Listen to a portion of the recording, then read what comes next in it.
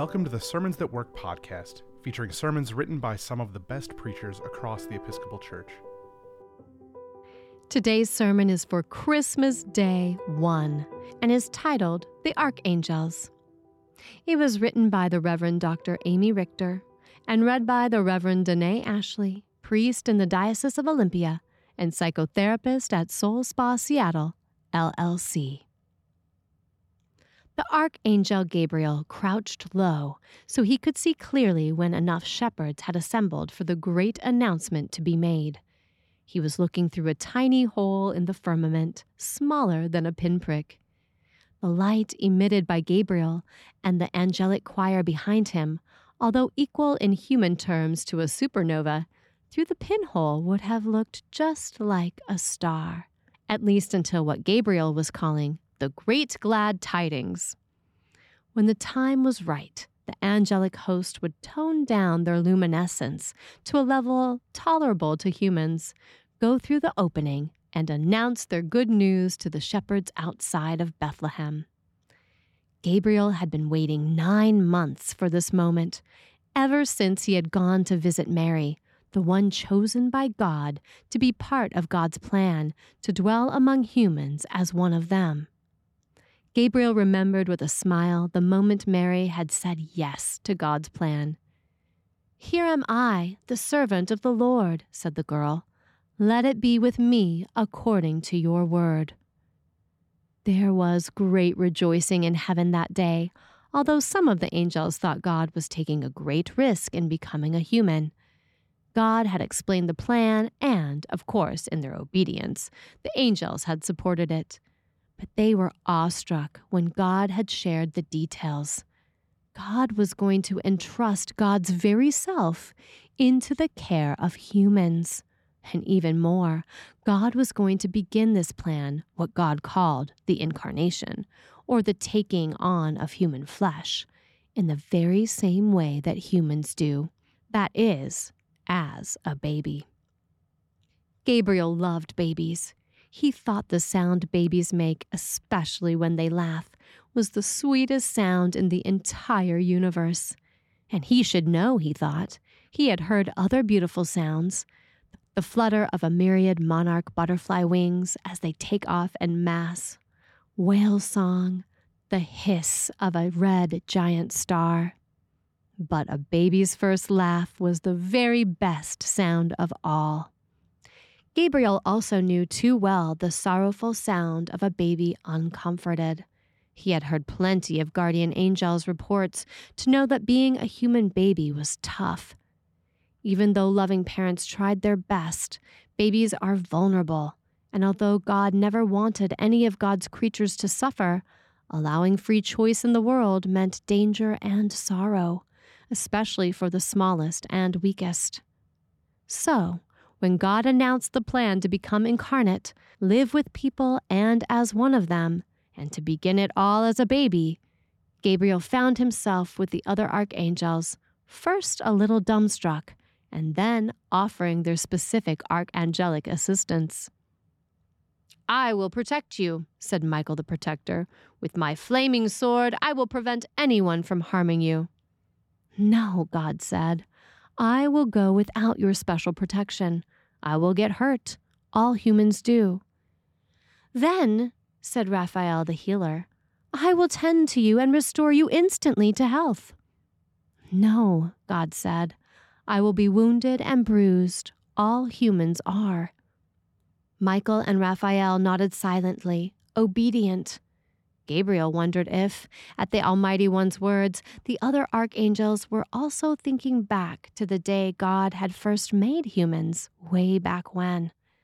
They were the pinnacle of God's creation, and the Almighty One beamed with delight when, just before God placed them in the garden God had made for them, God showed them first to all the angels. The man and the woman appeared to be sleeping. God hadn't opened their eyes yet, so they would be protected from the glow of the heavenly court. "Behold," said God, "humans, the only creature made in my image. Bow down before them in honor." All the angels retracted their luminescent wings and bowed. except one. Gabriel heard the slight thrumming of one angel's still outstretched wings and a throaty of protest. Gabriel couldn't believe it and peeked up to see who among them would rebel, who among them did not understand the love they were privileged to behold between Creator and creation. It was Lucifer. "Bow down," said God. "My love for them does not diminish my love for you. I love everything I have made. But you," God said, and motioning to all the angels, "were made to serve me and my creation. Honor them." "I will never honor them," Lucifer hissed. "I will make it my purpose to destroy them." Lucifer's eyes flashed, and he vanished from the heavenly court. The remaining angels were stunned. What would God do? Cancel creation? Destroy all the wonderful, exquisite things God in love had created? The angels watched in silence as God blessed the humans, placed them in the garden, and said to them, "Love me, love one another, and trust that I will never stop loving you." God had kept God's promise, never giving up, always loving and calling humans to love themselves, their neighbors, their God. Now here they were, generations later, as God's love was taking a new form, God's plan a new step, a magnificent, risky, wondrous step, God among humans as a baby. "It's the only way," said God. "I need people to understand, to know how much I love them, to know that I understand them, that I'm willing to go through anything and everything because of love for them. And I will show them what true love looks like, the joy and freedom that comes from true love. And I will start as a baby, so they will know there is no part of their lives love cannot touch." Gabriel thought for a moment, then spoke. "But how will people know about your plan? Don't they need to know that's what you're doing so they don't miss it? Babies are so small, so easy to overlook." "Yes," God said, "they need to know." "Then, O Great One," Gabriel said, "let me announce your plan to all the powerful, those whose words people listen to and obey. I will alert the kings and the princes, the rulers and the magistrates, the scholars and the sages."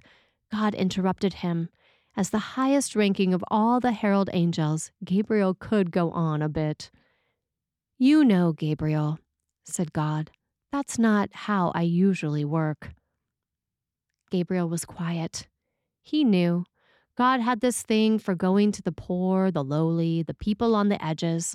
Why, even the girl God had chosen for this plan, Mary, was not of noble birth, far from it. "No," said God. "The first people to whom you're going to announce the good news of the baby's birth are some shepherds, keeping watch over their flocks outside the town of Bethlehem of Judea. Tell them this: to you is born this day in the city of David a Savior who is the Messiah, the Lord. This will be a sign for you. You will find a child wrapped in bands of cloth and lying in a manger." Ah, thought Gabriel. Brilliant. God, who was from the beginning the source of light and life, the life of all people, becoming flesh and dwelling among them. This baby will show them that the light shines in the darkness, and the darkness will never, ever, ever overcome the light. Gabriel gave one more check through the pinhole in the firmament. The shepherds had gathered. It was time to go tell the good news of the Savior's birth, and hope that the shepherds and all faithful people through the ages would choose God's love and light, seen first and most fully in this tiny child. Amen. The Reverend Dr. Amy Richter is an Episcopal priest currently living in Mont-Tremblant, Quebec, Canada. She is the author and editor of several books, including Common Prayer, Reflections on Episcopal Worship, and Saving Words, 20 Redemptive Words Worth Rescuing, published by Cascade. All of the sermons for Advent and Christmas are available in a free, downloadable document at sermonsthatwork.org. Suitable for use with your congregation, small group, or as personal devotions, each sermon includes 2 thoughts for consideration each Sunday. Think on these prompts.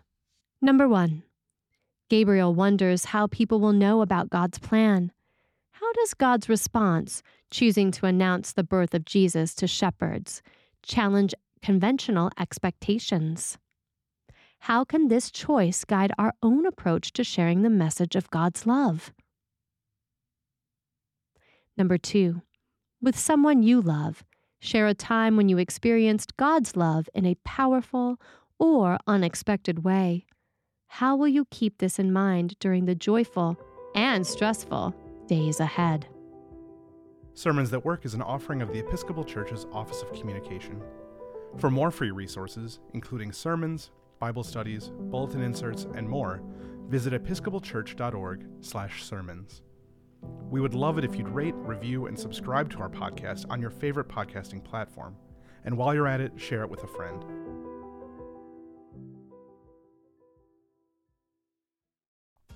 You're invited to join thousands of Episcopalians, neighbors, and friends this summer at the Love Always Revival at the KFC Yum Center in Louisville, Kentucky.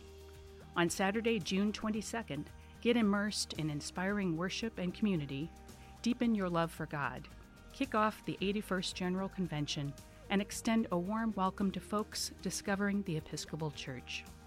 The revival is free to attend, so bring your friends. If you're from a neighboring diocese, check in with your diocesan revival champion to find out about group travel options. You can find more information along with registration at iam.ec/lovealways.